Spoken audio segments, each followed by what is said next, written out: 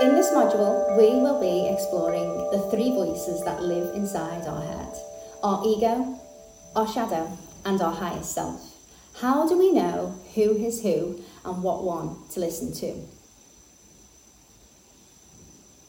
Our ego actually gets a bad rap, but what our ego does is try to keep us safe, which we can answer back to. Our ego will tell us that somebody's saying something about us.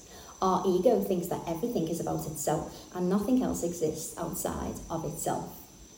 Our shadows are the false beliefs that we have or hide about ourselves.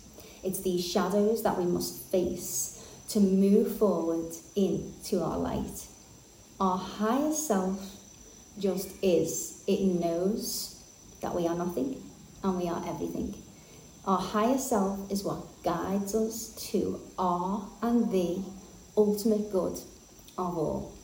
So here in this module, we will be exploring what each of these voices sounds like in your head and how we can move through the ego and the shadow into listening and making our higher self's voice the loudest voice that we have ever heard, so that we can be guided on our journey.